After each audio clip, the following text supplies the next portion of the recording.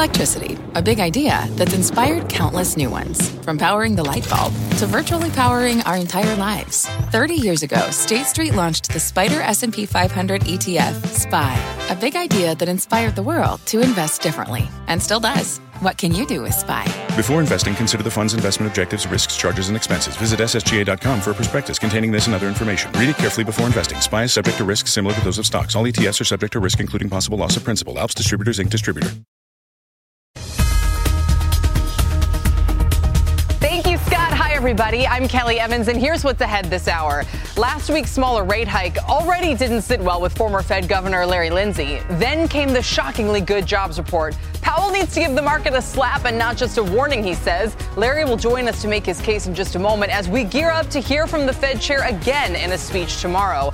Plus, a suspected spy balloon and a canceled diplomatic mission, tensions between the U.S. and China rising. We'll look at the potential economic fallout. And our earnings monitor continues. What you need to know ahead of reports from Pinterest, BP, and Royal Caribbean as worries grow about corporate profit margins. But first, let's start with today's markets. And stocks are well off the lows. I mean, the Dow looks to be improving by the moment here. It's only down 63 points right now. That's just 0.2%. It had been down as much as 240 points earlier on. The Nasdaq was down 1%. That tone's still a little heavier. So flip side today of what we've seen year to date. Year to date, the Nasdaq is actually up 15%, almost 16%, while the Dow is only up 2%. So again, a bit of a pause and some profit taking today. Let's move on, show what's going on in bond yields. This is kind of a story with the headwind here. 10-year 363. Steve and I were just discussing this. We saw some prints 365, maybe upwards of 367. So a big move here. Actually, even bigger moves on the shorter side, 2-year and 5-year here as well, as markets get a little skittish about that strong jobs report and what it could mean for what Powell says tomorrow. Let's get to the big story today on that note. Continued reverberations after that blowout jobs number on Friday. Remember, we were expecting a sub 200,000 print. Instead, we got over 500,000, and it wasn't just that one figure. Here's, of course, the jobs data that we were looking for. Less than 200K was the estimate. Well over 500K is what we ended up with. The index of aggregate weekly payrolls, by the way, a proxy for nominal GDP, is now running 8.8% annualized in the past 3 months. And that's been accelerating. Steve Leisman is here with more on the fallout. Steve. Hey, Kelly, the sell-off in the bond market picking up pace today with yields up sharply since the outsized jobs report Friday as markets price in lots more Fed for this year. Bonds rallied after Wednesday's Fed announcement and press conference, pushing down yields. It was seen as more dovish than expected, but markets gave back all those gains. You can see here, what do you call that? That looks kind of like the hull of a ship right there. And then it kind of takes off to the races here with the big jobs report raising concerns that inflation won't cool if the economy doesn't cool. Ed Yardeni writing, the data depicted an economy that has not been landing at all, but remaining quite airborne amid more signs of disinflation. The gap between the Fed and the market for the year-end funds rate outlook has closed dramatically before the jobs number. The futures market, they were at 434. Now the market for year-end pricing in 480, a lot closer. So that gap, it had been as much as 80 basis points. Now it's just 34 basis points, or a little over a quarter point. The conclusion among forecasters, if the job market's really that strong, it's hard to imagine the economy really being that weak. And without weak growth, the Fed is unlikely to cut and may have a worse problem for inflation. It's also worth pointing out, if the jobs number is right and the economy is stronger than forecast, it may be that the profit outlook is brighter too, and the chance of a recession, at least in the very near term, would be diminished, Kelly. Steve, come on over. Our next guest says the quarter-point hike last week He's been shaking his head and nodding his head the whole time I've been watching him. It was the profits in particular that set him off. All right. I think he only half agrees with me, or maybe less. So last week he says the Fed should have been a little bit more severe, maybe a slap to the markets, and maybe Chair Powell will make some adjustments in his speech tomorrow. That's what everyone's afraid of. Let's bring in Larry Lindsey, president and CEO of the Lindsey Group and former director of the National Economic Council. Welcome, Larry. It's good to see you again. Great to be here. I don't want to. I mean, I could start with why you're shaking your head about the profits piece, but I don't want to get right to that point just yet. Let's start overall with the argument, which I think we could make a very different case. So let's hear it from you. Why do you think the economy is so strong, perhaps even picking up momentum, that the Fed needs to do more aggressive rate hikes right now? Well, I think the Fed needs to stick to what it said it was going to do. They were talking about a terminal peak Fed funds rate of, 5.25, maybe a little bit higher. And I think that's really going to have to go. They need to get the Fed funds rate positive in real terms. What they have, right? So now that we're where we are against, you know, what? You know what I'm saying? The 4.4% for the core PCE. Come on, we're above that rate. We're restrictive now. Let's see. So 4.75 on the most, 4.34. You said, well, all right, maybe, but in history, we've not had a significant disinflation until Fed funds was positive in real terms relative to the CPI. But I'll take core PCE or whatever you want to throw at me. We're not restrictive. We're probably maybe neutral, but neutral doesn't cool things off. One more to you, Larry, then I want to bring Steve in to debate this, but it is quite unusual, or maybe it's not, to see the index of leading indicators as bad as it is, the yield curve inversions as bad as they are, and yet the kinds of job numbers we're throwing up. Do you worry that these reports are a little bit of a head fake, that this slowdown just hasn't caught up with the labor market yet, and that the Fed could overreact to the strength in that one part of the economy? Well, we know the labor market hasn't caught up to the economy. It is an extremely tight labor market. And despite that, real wages are down about 3.5% since the beginning of 2021. Well, if you have declining real wages, you have to fix that before you're going to fix the labor market. And higher real wages means wages go up faster than prices. And who gets squeezed if wages go faster than prices? It's going to be profits. You can't get there from here without a profits recession. Steve? Well, first of all, I want to agree wholeheartedly with Larry, not even in the current circumstances, but my work, Larry, suggests that the Fed funds rate ought to be positive no matter what. That it's only in the weirdness of the last 10 years that we have had a neutral or negative funds rate or negative real funds rate, and that if you're talking about what is restrictive, it ought to be 50 or 60 basis points, depending upon what era you use or look at. So if you want to be restrictive, it should be 100 over. That would be restrictive, okay? Now, there is a debate about which particular inflation rate you use. For example, if you use the 3-month annualized rate of inflation over the last several months, then you would be actually positive, and positive by 100 or 200 basis points. So there is that question, and I think Larry's being sort of orthodox here. Would that be a fair way to put it, Larry, in terms of using the year-over-year rate? I know you are, Larry. But let me just ask you this question. We have seen a ton of industries that are still running below their pandemic level, a ton of industries in terms of employment that need to still play catch up. Why should the Fed lean against that adjustment? We have tech companies shedding workers they overhired. Other companies were still, we may be hundreds of thousands of nurses short, Kelly. And you can't argue in this country with our aging population that we need fewer nurses than we had before the pandemic. So, Larry, I'm just afraid, should the Fed get in the way of that transition? Oh, well, I don't know they're getting in the way of it. I think the employers may be getting in the way of it, right? How do you fill vacancies? Well, you fill vacancies by raising wages. And so far, they feel they haven't had to do that. They are going to have to do that in order for the labor market to clear. Can you expand on that, Larry? I mean, we're talking about coming off a period where we've seen wages probably go up 10 to 15% on aggregate in the past couple of years. Real wages, by any measure, are down in the last 2 years. Right. But now employers are going to say, we're not giving real, if anyone was giving you a salary hike in real terms, like, watch out. They're just saying, nominally speaking, we've given people actually these wage hikes, and you're saying they need to go even faster. And again, people listening to this from the investment side are going to hate what you're saying.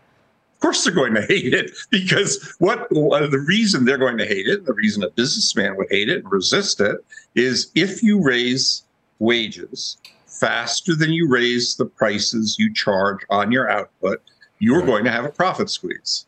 But at the same time, I'm sorry, I was just to add, at the same time, profits have been at a historically high rate, right? In terms of the total profits as a percent of GDP.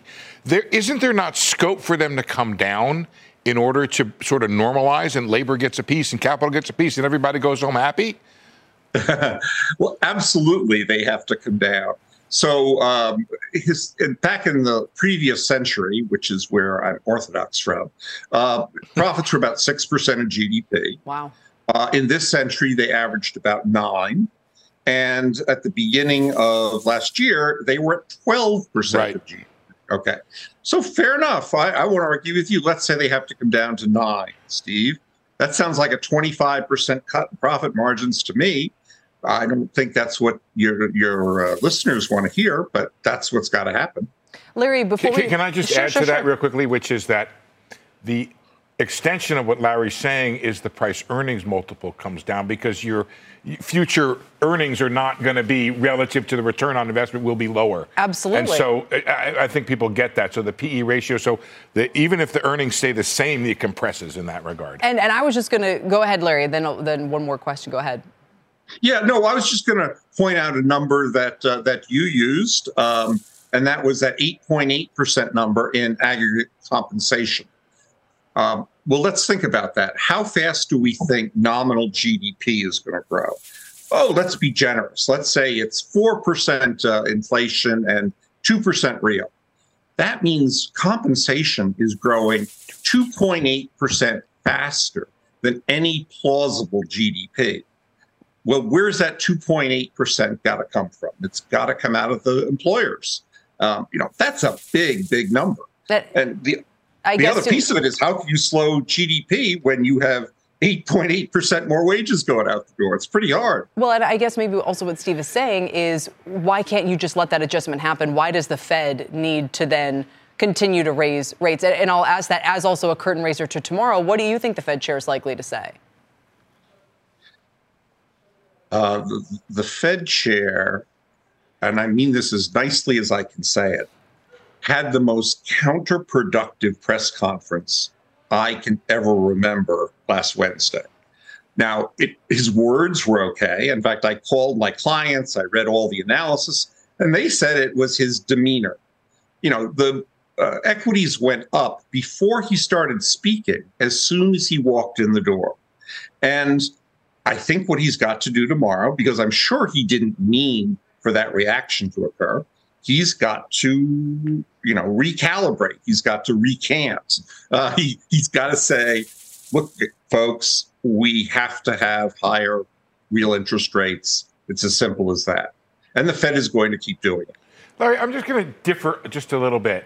If you guys in the back, if you have that full screen I pulled up earlier of the gap between the market and the Fed, what happened, Larry, is the data came in stronger and the market adjusted. The market understands Powell, is my belief. So what was a 434 year-end forecast for the funds rate is now 480 today. So really, the market and the Fed only differ by 30 basis points. Now, unless you're saying that the Fed ought to raise its terminal forecast for 2023, that's different. But I'm just saying that Powell, I don't know that he failed in the sense that the market had its take, the Fed had its take, the data came in stronger, and the market moved to the Fed. I think it's okay.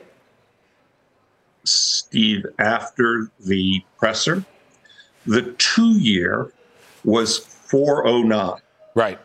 Now, that's pretty much driven by Fed funds rate expectations. Fair enough. 409? Are you kidding me? Right? They're already above that. So how much do they have to cut even without raising just to get to a 409? No, maybe I can understand why the market's exuberant. Look, we've had a Fed put in place now for 2 decades. We have had the biggest monetary and fiscal policy party in the history of mankind. And I know, that sounds grandiose, but it's actually true quantitatively. Why should we expect the biggest party in history to end with a single year of bad inflation? And that's what the market's hoping. And Larry says, I thought not he was so fast. I thought he was going to say, why should we let the biggest party in history end without a whopping hangover and a terrible headache? That's the implication. That's what I thought he was going to say, but that's what I took from it. That's what he thinks. He says, I think we'll interpret that as a bit of a warning here for investors, Larry, into tomorrow and maybe even into the months ahead. It's great to check in with you as always. Thanks so much. My pleasure. Thank you. And congratulations, by the way. Thank you. Larry Lindsay and our Steve Leisman. Don't miss Steve's exclusive interview, by the way, with Minneapolis Fed President Neel Kashkari tomorrow morning. That'll be around 6:30 a.m. Eastern on Squawk Box. No rest for you, Steve. Now let's check in on this huge rally in international stocks so far this year. The emerging market ETF, the EEM, jumping 6% so far, thanks mostly to China. On that note, the MCHI ETF is up nearly 9% since the start of the year. But elsewhere, India, it's a different story. It's lower after that Hindenburg short seller report that led to a collapse in Gautam Adani's group of stocks. And in fact, Seema Modi is here with more on how investors, Seema, are starting to get a little more selective. Yeah, and it's really playing out just this year, Kelly. India in itself has gone from being the worst performing, the best performing market in 2022 to one of the worst in 2023. Now, Bernstein analysts writing that the market is prone to a correction. Goldman Sachs' head of EM cross-asset strategy, Cesar Masri, telling CNBC the micro issues surfacing in India are coming at an inopportune time, given the pivot of market focus towards the emerging world. He's overweight China, Korea on the reopening story, while neutral on India. And that theme really seems to be playing out with both China and Korea up about 12 to 13%. Adani tried once again to appease investors this morning, prepaying $1.1 billion of loans ahead of the 2024 maturity date, but shares continue to slide. NYU professor Aswath Damodaran writing in a blog post that even with a 60% drop in Adani Enterprises, the stock is expensive and should trade 40% lower than current levels. Now, if you do want to invest in the emerging world and India in general, there are ways to play it and to also avoid investing in Adani stocks. Take a look at the Wisdom Tree ETF, ticker EPI. Its exposure is roughly 7 to 8 times less than the MSCI India Index. We spoke to Krish Mamani, who manages a $1 billion endowment at Lafayette, Kelly, and he said that is what fund managers are looking for now, getting exposure to the emerging world and limiting their exposure to what is becoming a big story. It's clever pair trade. Yes. I'm also impressed that Aswath gave it the treatment. He was able even to go through the financials and come up with a valuation in relatively quick order, because that itself, unraveling this sort of structure seems to be confusing everybody. Yes. Exactly. And I think given that he's seen as a dean of valuation, he used those types of metrics to look at Adani's 8 listed companies and to figure out where they should be trading at. The biggest one, the parent, is Adani Enterprises. And again, even with the massive drop we've seen in the stock, the $100 billion in net worth that he has lost, he still sees the stock moving even lower from here. Right. I mean, the bad news is he sees 40% more downside, Aswath does. The good news is that's the limit to the downside, for some people who are worried about the whole thing collapsing. All right, Seema, for now, thank you. We appreciate it. Seema Modi. Coming up, what's the recipe for a sustained stock market rally? 5 criteria needed to keep this rebound going, from the VIX to inflation, and the Fed will reveal all of them ahead. But first, we're only halfway through earnings season, and there's plenty of companies we still have yet to hear from. Will the rest of the bunch help perk up the numbers or confirm a slowdown is setting in? We'll look at 3 cross-sector names about to report. And as we head to break, let's get a quick check on the markets. Dow's only down 50 points right now. That's about 200 off of the session lows. The Russell 2000 small caps, by the way, the worst performer, down 1.3%. The 10-year yield just under 364. We're back after this.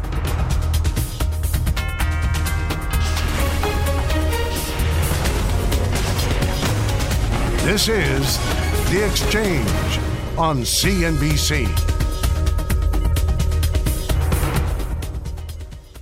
With the Wells Fargo Active Cash Credit Card, you can earn unlimited 2% cash rewards on purchases you want and purchases you need. That means you earn 2% cash rewards on what you want, like season tickets to watch your favorite team, and 2% cash rewards on what you need, like paying for parking. That's the beauty of the Active Cash Credit Card. It's ready when you are, with unlimited 2% cash rewards. The Wells Fargo Active Cash Credit Card. That's real life ready. Terms apply. Learn more at wellsfargo.com/activecash. What's on the horizon for financial markets? At PGIM, it's a question that over 1,400 investment professionals relentlessly research in pursuit of your long-term goals. Specialized across asset classes, but united in collaboration, our teams provide global and local expertise. Our investments shape tomorrow, today. Pursue your tomorrow with PGIM, a leading global asset manager.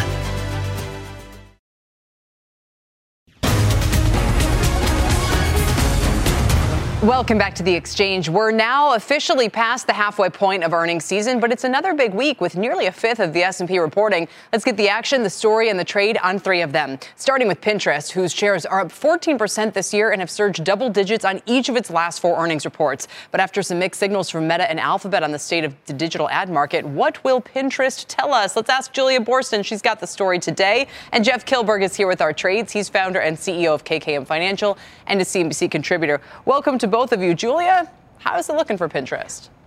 Well, Kelly, Pinterest shares have fared far better than the company's peers over the past year as investors stay hopeful about user growth turning around, continuing to turn around, and also a new focus on e-commerce. Now, Pinterest monthly active users, they're expected to grow by about 7 million. The company did add about 12 million last quarter, though even with those projected additions, Pinterest would still be below its pandemic highs in terms of users. Now, analysts are expecting revenue to increase by 5% in the fourth quarter and for the company to guide to 7% revenue growth in the first quarter. Now, this is a very different story than what we heard from Meta. It reported a 4% decline in revenue for the fourth quarter. So a lot of optimism here, Kelly, particularly when it comes to driving e-commerce through the platform. All right. Also, by the way, Julie, I know you're going to have the CEO on CNBC interview.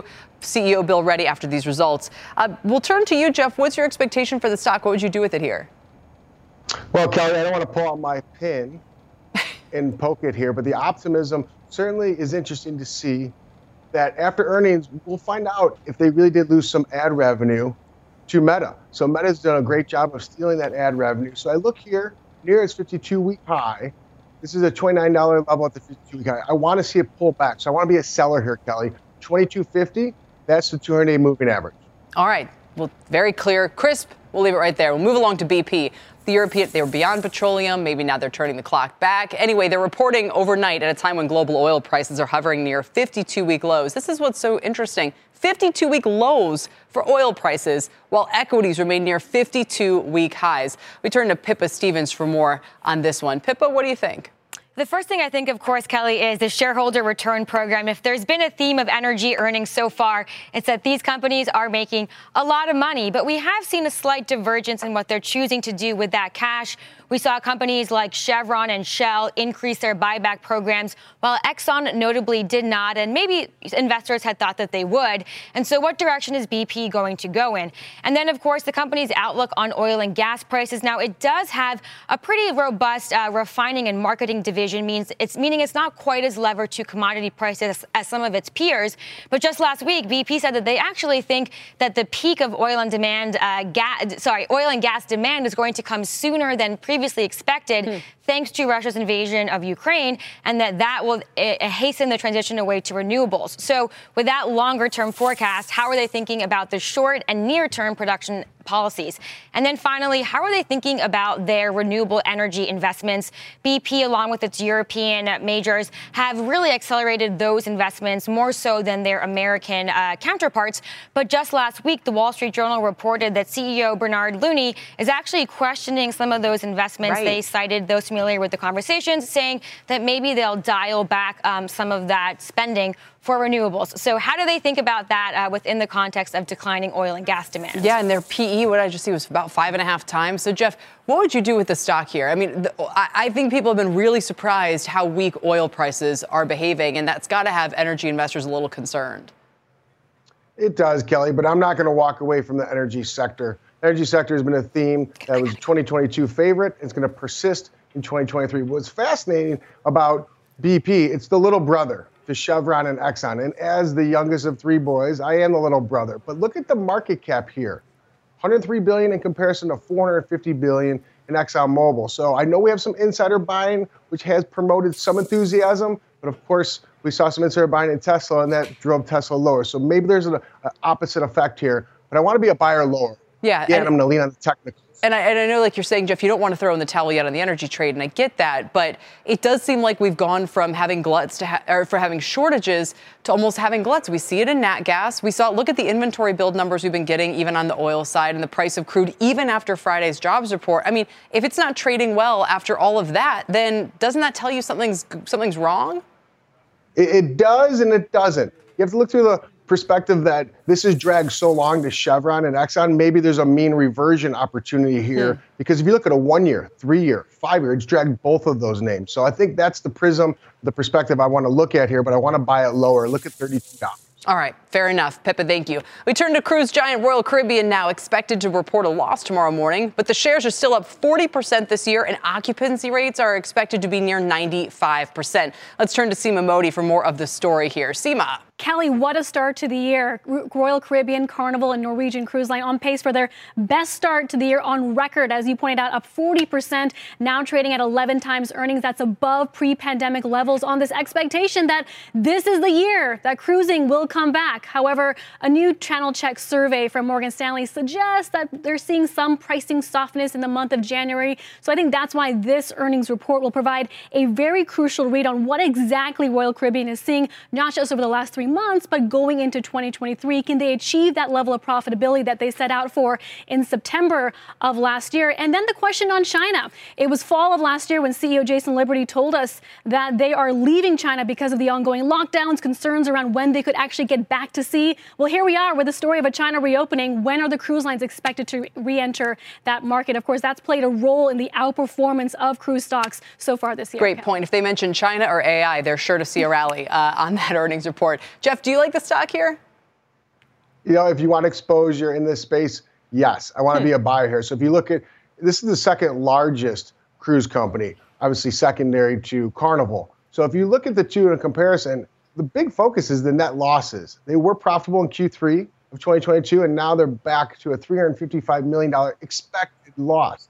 If you match that up, Kelly, with the service of debt, they have a debt service of $352 million because their balance sheet debt has swollen nearly $23 billion. So if you want to have exposure to space, I think there's an opportunity to move higher because revenue has nearly gone up 200% to $2.6 billion. So I do like it here. Be cautious. Again, this is a small beta, low $17 billion market cap. So there's going to be higher beta with this low of a market cap. Sure. And I see my final word on this. It does seem, other than mentioning China and AI, if they do talk about, or any of these companies talk about deleveraging, balance sheet cleanup, kind of working through that process, that's sure to win favor, I would imagine. If there's any sector that needs to talk about deleveraging, it is the cruise lines, because they had to take on so much debt during the pandemic to make ends meet. Now, as they see bookings return, how quickly can they remove some of that debt off their balance sheet and take advantage of lower rates, or this expectation that rates will be a little bit lower than what we thought back in October of last year, Kelly? So that's going to be absolutely a part of the conference.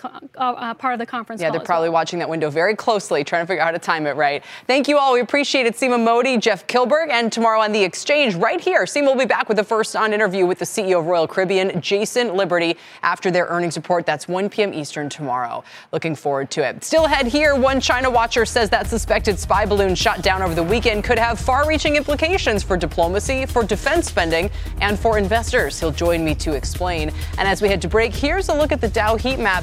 Even though the decline's only 40 points, we have 2-to-1 decliners versus advancers today. The worst name in the index, once again, is Intel. But if we sweep over here, we have McDonald's, Travelers, and Caterpillar all up nicely today. We're back after this. Dental Associates of Northern Virginia redefine what it means to visit the dentist. Get top-quality, personalized support from committed experts who prioritize the well-being and satisfaction of you and your family. Care is centered on a highly personalized treatment plan backed by the trust and support of long-lasting relationships. Schedule your next appointment by visiting dental1-va.com/offer/SiriusXM.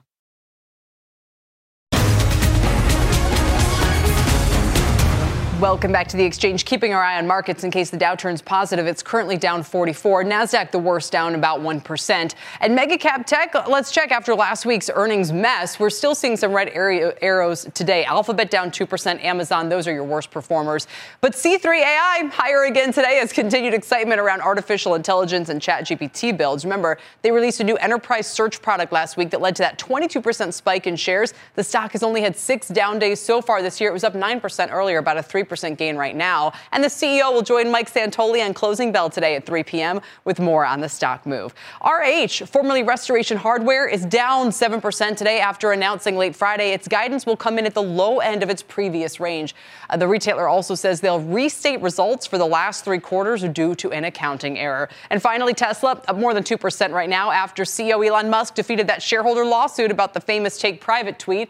The company also raising the price of its Model Y on some tax rebate changes. Over to Tyler Matheson now for a CNBC News update. Tyler? Kelly, thank you very much. Here's what's news at this hour. New York City is ending its COVID vaccine mandate for municipal workers. Mayor Eric Adams says the rule saved lives and helped get 96% of city workers vaccinated. But the mandate was one of the strictest in the nation and led to the firing of hundreds of employees who refused to get their shots. 2 people have been arrested for plotting a racially motivated attack on Baltimore's electrical grid. Federal prosecutors say one is nationally known neo-Nazi leader Brandon Russell, and the other a Maryland woman who wanted to disable power stations as part of a plan to, quote, completely destroy this whole city. And in a Chicago suburb, smoke from a warehouse fire could be seen for miles. Nearby roads were closed as the building was engulfed in flames. Crews from multiple fire departments working to bring the blaze under control. Kelly, back to you. Yikes. Tyler, I'll see you soon. Thanks so much. Still ahead, my next guest says for the markets to go higher, there are 5 things that need to happen, and it looks like we could be in trouble on 4 of them. We'll break it down and look at what he's buying based on where that leaves us. And during February, CNBC is celebrating Black heritage through the stories of some of our CNBC teammates, contributors, and leaders in business. Here is John Ford.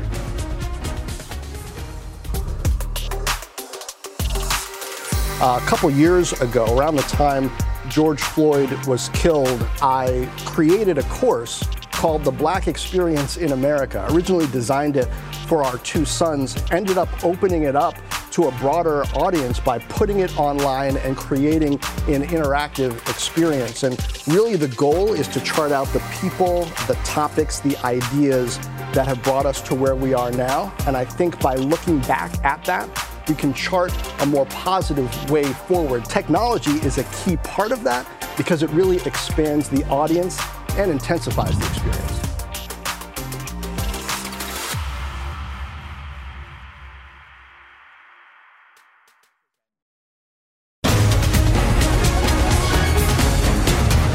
Welcome back to the exchange. Markets are trading anxiously today as we await Fed Chair Jay Powell's speech in Washington tomorrow, especially after that blockbuster jobs report. My next guest says stocks can continue to rally from here if they meet his 5 criteria, but already one of his marks is being missed. Joining me now is David Hardin, founder of Summit Global Investments. It's good to see you again, David. Welcome.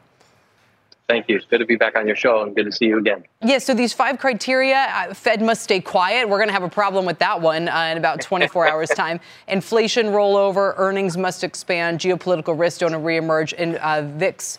But you want the VIX to spike or you want it to stay where it is? Well, it's been the case that in every other correction and recession that the VIX has actually spiked above 40. In this case, the VIX is down around 18. So it really says there hasn't been any capitulation. And so for the market to really run and to have a continual thing, so we're looking out 3, 5, et cetera, more years, we wanted the VIX to really spike. We did not get that. And now here we are with the market running, and here we are with maybe inflation coming under control for the time being. And that's the key. It's so interesting you say that because to those of us who remember the financial crisis, it's like, rebounds aren't this easy. It feels to me more like the 6 months before the financial crisis than the 6 months after. But the response to that is, well, Kelly, there's a lot of different kinds of downturns and not just 08. So can you kind of talk me through this a little bit from kind of what does history tell us about the way the market's behaving right now? I think that's a great question. And you're right. There is a lot of different downturns. It was so easy. We'd make a lot more money for people, right? But the reality is that the market, when it does have rallies within down markets, sometimes it's a policy mistake. Go back to Arthur Burns. Go back to 1974. We had a big down market in 72, 73. And what happened? They cut rates. They cut rates early. And the market rallied over 50%. Now, the 70s are known for not very much return. And really, there wasn't anything after that rally. So it was definitely, and inflation came back. We had the Volcker situation in the late 70s. So are we having the same situation now? Are we getting ahead of ourselves? The market clearly wants Powell to cut rates this year. And so the reality is if he does that too soon, the market's going to rally. But are we just kicking that can down the white plate? I apologize. I'm at the ETF conference. Yeah, no worries. Hopefully they won't summon you. So are we sort of darned if we do, darned if we don't, in the sense that, if Powell's accommodative, watch out. And if he's too hawkish, watch out. Is there an opportunity at all for equity investors here? I think so. I think what we want to hear from Powell tomorrow is we want him to turn a little bit more hawkish. He needs to talk a little bit more than he did last week. Last week, I would say that he caved. He was very dovish. And whether that's a tweet from Elon Musk or whether it's just in general, he wanted to be a little bit more dovish. But we need a little bit more hawkish from him, a little bit more talk so the market doesn't run. It's up over 10%, and some stocks are over 50 to 70%. That's too much. We know that's going to just create more inflation. We know that's going to come back and rear its head. And so we want to be careful of that. So I think there is a line to walk here. There is hope for equity investors. You definitely want to be in this market. I think you want to be a little bit more cautiously optimistic than just throw everything at the wind. Yeah, and listen, I think I'm the only person on the planet who didn't think the press conference was dovish last week. I mean, I don't understand. The first thing he did was march out there and read a statement that says we take inflation seriously and we're tackling the problem. And the fact that he said the disinflation process is starting is just a fact. I mean, it's odd to me. I'm not even persuaded this has anything to do with Powell or if it's just the mood the markets are in, David. I think there's no doubt about that there was a lot of short covering so far year to date. So we're seeing a lot of big junk rallies. We're seeing a lot of companies that had short interest really, really high that are rallying the most. And again, I apologize for what's around me. Hopefully that's the last announcement. But the reality is that so far year to date, that's really what it's been. Quality has not done well. Quality earnings has not done well. The most volatile stocks on the street are the ones that have really performed well. Usually that trade ends around this time. So we got to be very cautious here. And I would agree. To some, he wasn't as dovish as they wanted, but compared to what he has been, he was more dovish. And I think that's the key there, Kelly. All right. And I want to just give people a couple of names here. You are saying, look, there's names Intuit, for instance, NVR seems to always come up. Those would be a buy for you. You could think people can hold, for instance, XCL in the utilities arena. You would avoid Intel. A lot of people would in Southwest. I mean, the avoid list, I think, is a little bit easier. But why do you think that Intuit and NVR at least deserve a look right now, real quick? Well, I think last year Intuit had a tough quarter, and they really sold off because of that. And you had the big tech downturn. And I think Intel's only performed about 7% year to date. So I think that this quarter, they've got their act better. I think they're going to have very good numbers here coming out. And so it's a very high quality earnings story. It's a story that's resistant of a recession. So if you're going to be in tech, this is a name I think that you need to hold. And with the NVR, I think the Fed has signaled in some respects that this raising interest rates is going to end. Whether it's this year, whether it's next year, it's higher for longer, or it starts in May, they start cutting rates. The reality is that's in favor of NVR. And so I think that they're very much tied, but they're high profitability as well. You got good momentum. They're up about 15% over the last month, and they were up 20, so they're down about 5 from that. I think this is a good buying opportunity if you're looking at an interest rate play here. All right, David Harden, please report to the ballroom. You handled that so gracefully. If I were a client, I'd be like, "This is why this guy does what he does." Thanks so much for your time today. Appreciate it. Thank you, Kelly. Dave Harden joining me from Summit Global Investments. Still ahead, the FDA approved Ozempic to treat diabetes more than 5 years ago, but it's making headlines now for its off-label weight loss use. We're going to hear from the drug's maker, Novo Nordisk, about how they're handling the popularity surge and trying to fix the shortages. That's next.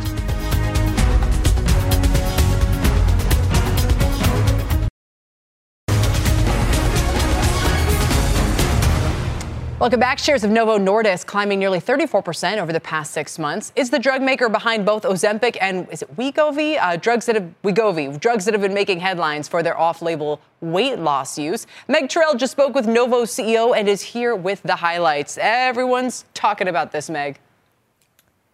Yeah, Kelly, Ozempic and Wegovy, I think it's pronounced, although drug names are always a question mark.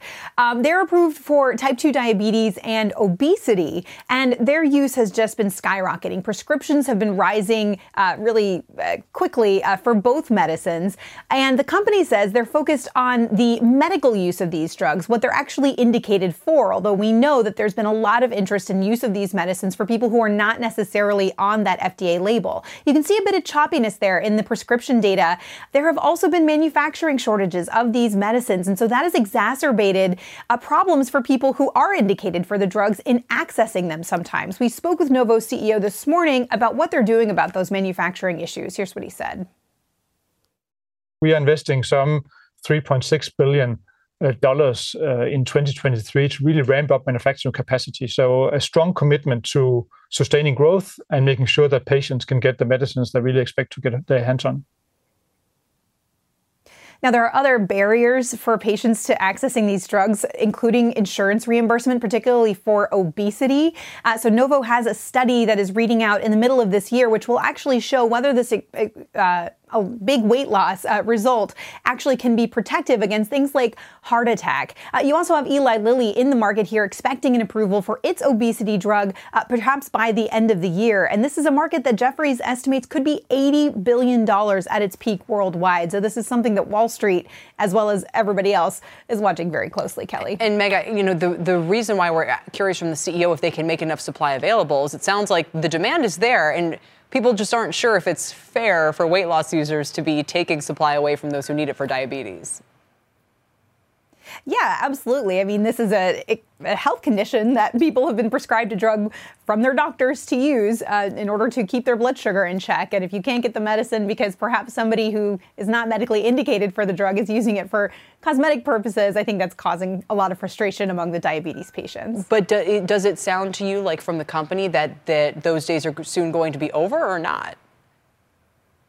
It does, at least from the company. They do expect that these shortages should stop. Eli Lilly has had a similar situation. We spoke with their CEO, Dave Ricks, last week. Similar thing there. They're investing in making sure the manufacturing is up.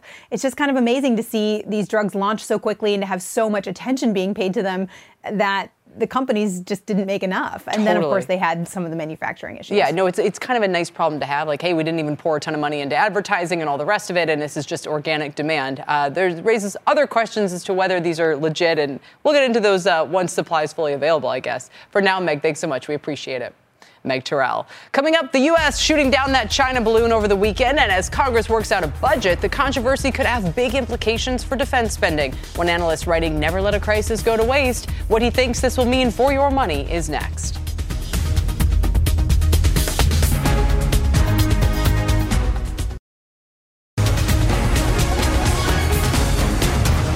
Welcome back to The Exchange. The U.S. military is searching for remnants of the Chinese surveillance balloon it shot down over the coast of South Carolina over the weekend. Defense stocks higher today, continuing their strong start to the year. And perhaps this could be a catalyst that Congress needs to fend off defense cuts and maybe even raise spending. As our next analyst says, never let a crisis go to waste. Let's bring in Roman Schweizer, aerospace and defense policy analyst at Cowen. Also here with what this could mean for increasingly strained U.S.-China relations is DeWardrick McNeil, managing director at Longview Global and a CNBC contributor. Welcome to both of you. Roman, let me just start with you. What is the implications for the companies you follow? Well, look, I mean, the overhang on the defense group right now is the budgetary debate in Washington and the commitment by the House Republicans to try and enact a deficit-reducing budget. And they have talked about putting defense cuts on the table, and investors have taken note of that. And despite a backdrop that features geopolitical risk around the globe, significant U.S. defense spending over the last 2 years, increasing foreign sales and increasing aid to Ukraine. The primary concern is how the budget gets resolved for the next fiscal year with all the drama that we're going to see. Yeah, I mean, do you think that, I guess the focus goes on the Republican side here. What's the mood, do you think? They seem pretty upset about the balloon. Well, they do. And I think, you know, what this really represents is a longer term challenge, the strategic competition that both Republican and Democrat lawmakers have discussed. You have the House China Commission, which is a strongly bipartisan panel. Most of the legislation about China has been passed via strong bipartisan votes. Defense is one portion of that. But, you know, really the sort of growing or continuing China threat has been, one of the reasons why the defense budget has grown and will probably continue to do so. I'm not suggesting that the Congress is going to fund billions of dollars of balloon defenses, but I think this just one example. Apparently, Yeah, I was just going to say you just need some missiles in a safe place to shoot it down. Dwordzik, Representative Ro Khanna was quite hawkish about the China issue this morning, as is often the case. But what does that tell you as minds are focused here on whether we're banning TikTok or trying to think of some kind of retaliatory action for what we just saw? And how is that likely to affect U.S.-China policy? Well, Kelly, there's a lot going on here in Washington prior to this balloon surveillance mission, and this will certainly heighten the tension. But, you know, I'm still trying to gather, Kelly, why China would launch a mission like this with so much to lose. They've stepped on their own diplomatic message. Over the last 2 months, Kelly, China's been trying to counter the U.S. narrative, which is that China is an increasingly rogue, increasingly volatile surveillance state. And then they launch this mission. And to your point, right in the middle of a debate about TikTok and outbound investment screening and increasing export controls on high-end chips. So it's very bizarre to me why they would do that. But it also tells us that there is a high tolerance for risk if Xi Jinping approved this mission, if it went up to the Central Military Commission and was approved by him. And that should concern us all, that he was willing to risk it all for a mission that, quite frankly, has negligible intelligence value, given that we were likely able to jam the signal and conduct a counterintelligence mission on the asset. It's true. And there's now the second balloon over Latin America, kind of same explanation being given by the Chinese. Roman, when you hear what Dwordzik just said, again, does it lend to this idea that defense spending won't be affected? I mean, it's a bold statement to make with a new Congress that looks like in some ways they want to pick a fight, but maybe this does change things. Well, I do have to admit, and I don't want to, I left my tinfoil hat in my other office, but I do have a nagging concern in the pit of my stomach that when the Navy salvage divers bring up all those electronics, that they are, in fact, military intelligence payloads and perhaps not something snooping on greenhouse gases and climate change related stuff. China has said this was a civilian mission. And to the point of concern, why would they launch such a mission when they're trying to change the narrative? It would be a really bad look for us to have shot down something that does not contain intelligence gathering equipment. But to your broader point, I mean, look, this idea of a competition with China, via technology disentanglement or decoupling, is going to be, unfortunately, an issue for a long time to come, and I do think it will be a budget driver in some regards. Yeah. And again, it is a bipartisan issue. Lawmakers in both parties voted to increase defense spending. There are, of course, parochial reasons to do that, but just anywhere you spin the globe, the geopolitical environment is not a great place right now. Yeah, and it's exactly, Dwordzik, what you've been telling us to be mindful of with the U.S.-China situation. We have to leave it there, gentlemen. Thank you both very much for your time today, Roman Schweizer and Dwordzik McNeil. Now, Beyond Meat may be struggling to stay relevant, but the faux meat trend is apparently here to stay. You'll even be able to find it on the seafood counter soon. We have a peek into the big money behind fake fish coming up on Power Lunch, and there's Tyler Mathisen getting ready. Too bad we can't do a taste test. I'll join him on the other side of this quick break.